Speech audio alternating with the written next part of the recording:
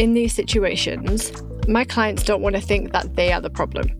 They don't want to think that they're at fault or that they're not getting on with people because there's something that they might be doing. Now, I can always relate with them when they're having this conversation with me because for a long time, I thought that I wasn't the problem. For me, it's even been as far as understanding that I can't come into a team and expect to just fit in. Hi, everyone. Welcome to the Web3 Thrive podcast. I'm your host, Emily Rose Delara. This podcast was designed to give you the confidence, knowledge, and clarity needed to succeed and lead in Web3.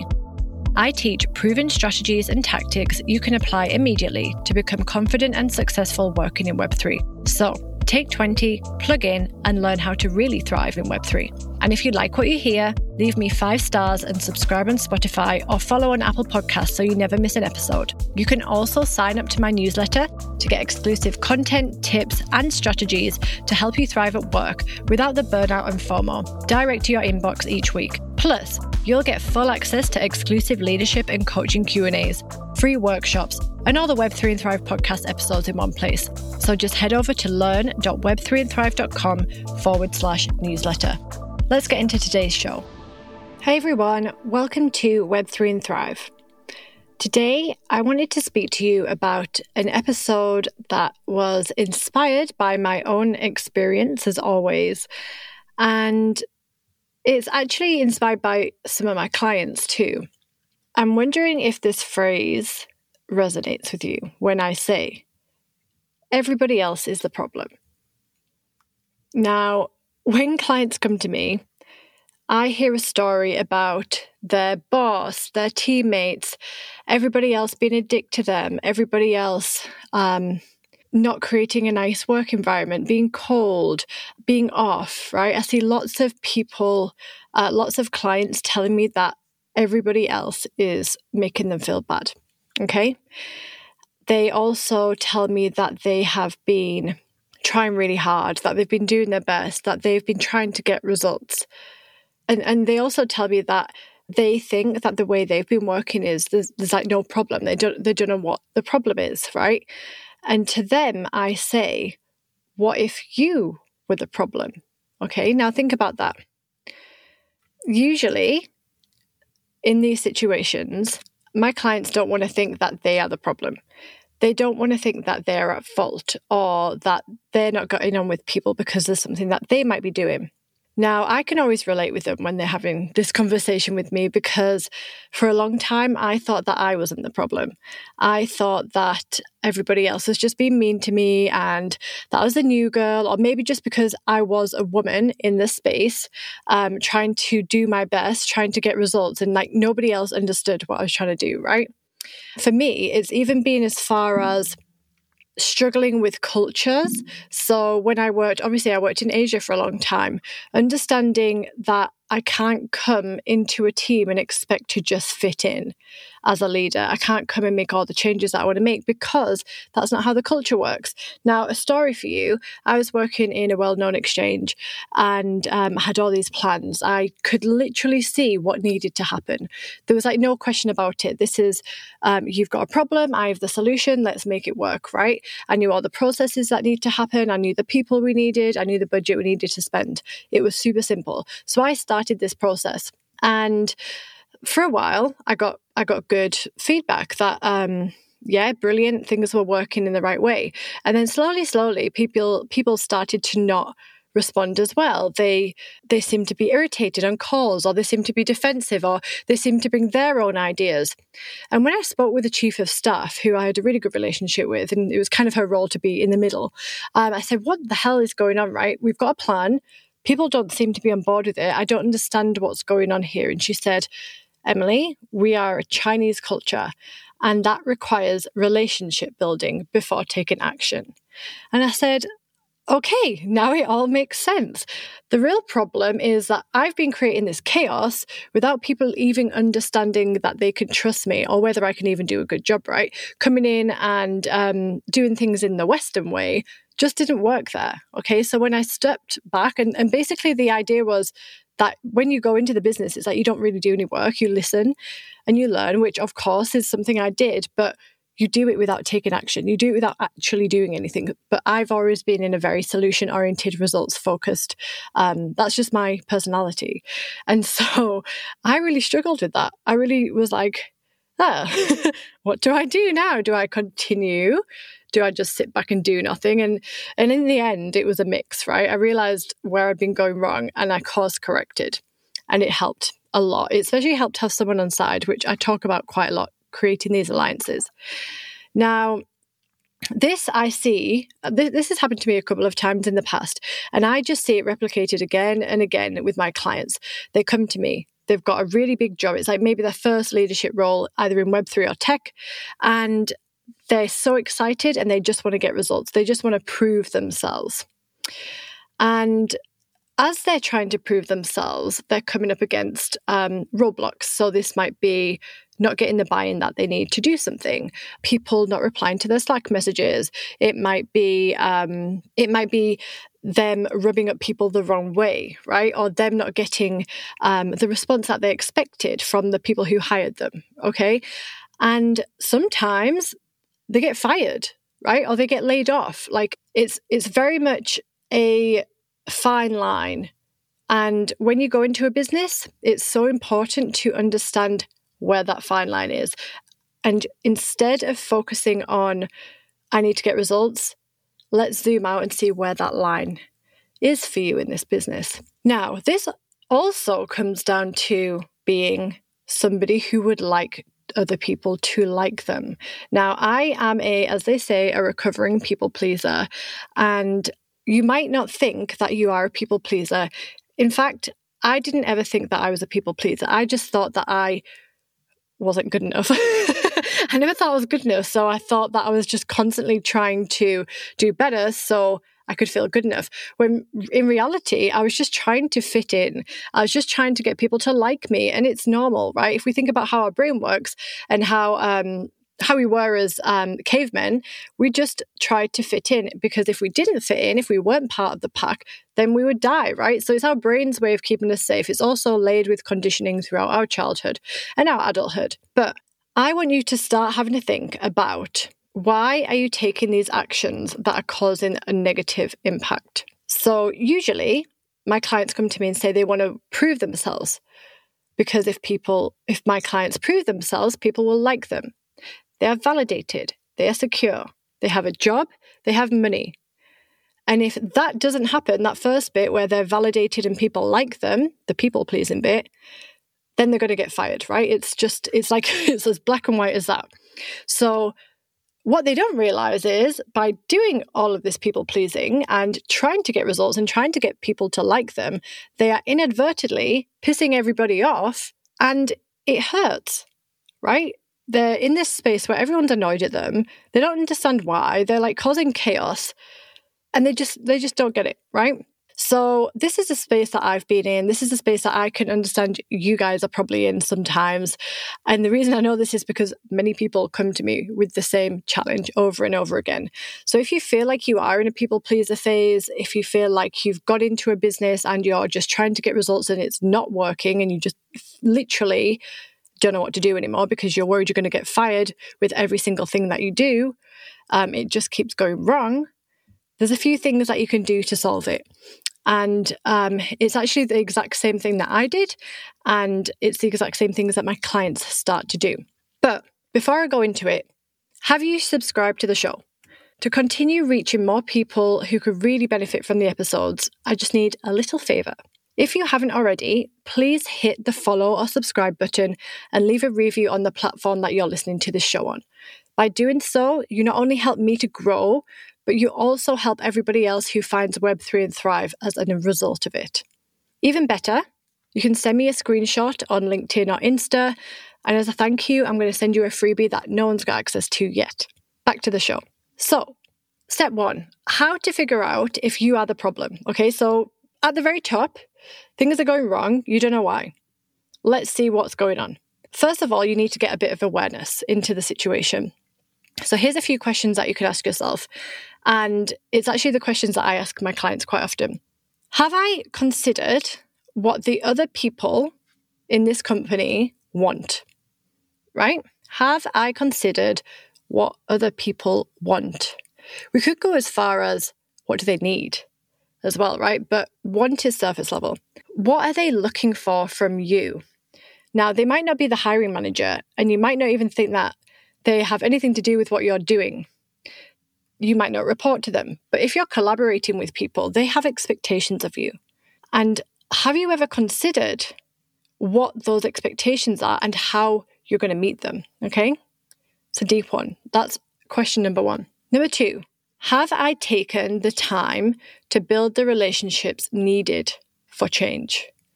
Okay, so we can go in and we can build the processes and we can have this idea of change and growth and strategy. But have we even thought about the relationships part to that? Like a lot of the time we go into and we strategize and we're like, okay, boom, let's execute.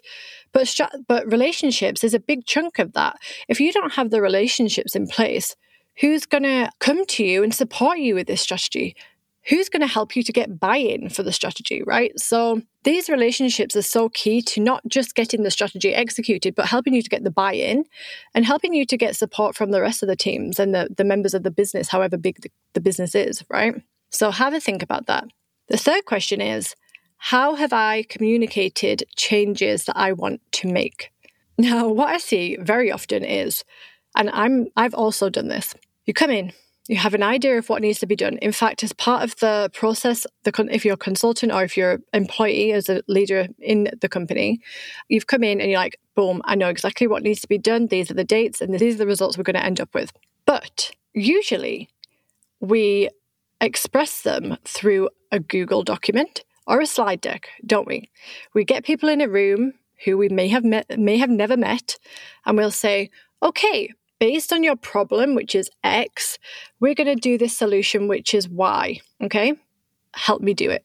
So you're just going in and you're saying, help me to do this. Or even worse, this is what we're going to do. This is how things are happening now. Can you see where I'm going? How have you communicated the changes? Has it been in this way or has it been in a way that's more gentle? Have you considered the relationships you needed to build to bring this information to the table? As a simple example, once you've done an audit of the company or whatever your role is, if you're going in as a marketing consultant, have you spoken to the marketing team? Have you understood what they're doing? Because the people who've hired you may not have full insight into the marketing team. This is my experience anyway. They might not actually know what's happening. They might not understand where the blockers are. So your role would be to go in and speak to the marketing team first and say, hey guys, what is the real problem? This is the problem they've told me about, and these are the results I want to get. How can I help you? And that's where you start to build your case, and they will then be on board to help you build the communication of the strategy. And they'll also support you on the execution then, because you've spoke to them, you've included them, you've got them on your side. You've done this really necessary step before telling people what you're going to do, okay? And in the case of if you're a C-suite, okay, if you're CEO, COO, CMO, I want you to consider, am I making decisions based on fear right now? So I can definitely put my hand up and say, I was making decisions based on fear because at the time I had not worked on my scarcity mindset. And by scarcity mindset, I've spoken about this before. I mean the fear of being without, the fear of not having money, the fear of being desolate. I've let this fear come in my brain and it's forced me to do things that haven't been in my best intentions. So I will say that when I spoke up in meetings, it was from a defensive space versus a objective space, okay? I was looking at everything as if it was like a personal attack on me. If I didn't get this right, then I would fail, I would be desolate. So I was making decisions based on fear. I was speaking and making statements and speaking up in meetings and doing things based on fear, which caused problems with the team, okay? Consider that. And then a really powerful question to ask is, who would I be without that validation? If there was no one to tell you were doing a good job, and if there was nobody to say that your idea was good or not, who would you be without that validation? Now, this is a big one, and this is going to trigger all the people pleasers here. And it triggered me when I was doing this work because at the end of it, you're just there with your own stories. If you're not there to please anyone, why are we doing things in the first place, right, as people pleasers? So that's something to reflect and consider. I don't have the answer for you on that one. That is very personal and unique. Once you've done this, I'm hoping you'll have this level of awareness, and then you can start to take a bit of action based on the answers that have come to you. Now, something that I always tell my clients is take things slow. There's no rush here. And if there is a rush, you have to consider, is this what I want? Do I want to work in this rushed way? Do I want to work from fear? Because rushing is fear a lot of the time. When people are rushing products to market, it's because they're scared someone else is going to take it to market. When people are rushing a marketing campaign, they're scared that someone's going to take their market share, right? Do you want to be entangled in that cycle of fear? If not, you can take it slow. You can observe. You can work with the people who you need to work with. You can build the relationships. Now, the steps that you can take today, once you've got this awareness, I will say, if you haven't got that clear level of awareness of what's going on, go through these questions first. But moving forward, I want you to notice when things keep going wrong and where you are blaming the external parties, okay? Just in your day-to-day, have a look at, okay, I don't know, Mary in the marketing team isn't replying to me. Oh, she's ignoring me, okay? So you've made a story in your head. She's ignoring me because she doesn't like me, okay? And then, if your marketing campaign doesn't go well, it's because Mary ignored me, okay? I want you to start noticing when things are going wrong and who you're blaming. And then I want you to consider how you're going to take it slow. Like I just mentioned, the best advice I give to clients is take it slow. So I want to imagine that you are walking into your new school. You're a kid, right? Maybe it's your new primary school and you don't know anyone. What do you do first? Imagine you're stood in the playground, you don't know anyone, you're like a bit nervous, like, my mum's not here, I don't know what to do. What's the first thing that you do? Well, maybe you notice that someone's got the same pencil case as you and you run over to them and they're like, hey, I love this pencil case. I've got the same one. So you're finding someone you relate with and you're forming an alliance. Do that first. Maybe it's joining the dog group or the pet owners group on Slack and building alliances and sending each other dog pictures, right? That's finding a common ground. Next, I want you to find out what they want. What can you do to help them get what they want? Then help them achieve that first. Before you ask anybody for anything, figure out what you can do to help them first. Okay? So notice when things are going wrong and you're blaming people, take things slow and help others first. Now, I can hear your brain whirring right now, and you're probably thinking, yeah, but I need to get results. Okay, this word's always here, results, results, results. I'm just trying to get results. What do results even mean? Okay, so you could put it into a contextual space of, okay, results might mean the business is going to grow by X amount, or I'm going to smash these marketing campaigns this week, or we're going to do a successful sprint, right? Put these into a smaller chunk. And this is how I build goals with my clients. We chunk everything down really small. And then we look at what's important. Are the business results important right now? Or is filling that nice chunk, that relationship chunk, and that communication and trust chunk more important? In fact, without it, can you even get the business results? So use that to help deflect this story that you're telling yourself about business results. And what you'll find is, with the right communication about what you are doing and why to the right people, you're going to start to gain that trust. You're going to build the right relationships. And then overall, you're going to create sustainable business results together. You're not the one who's going to lead this business to success alone. You need everybody else. Even if you're a small handful of people, you're going to do it together. So why not improve the relationships and the trust first, so you don't end up in a situation where everyone's pissed off at you and you're blaming everybody else when really you're the problem. Now, I hope that helps. As always, Send me a DM if this sparked anything in your mind. Keep following me on LinkedIn because I post about these kind of things on the daily. And I will speak to you next time.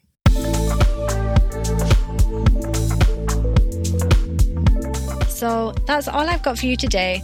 As always, thank you for listening.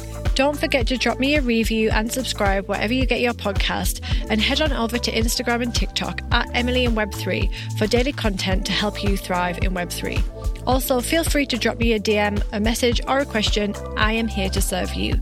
See you next time.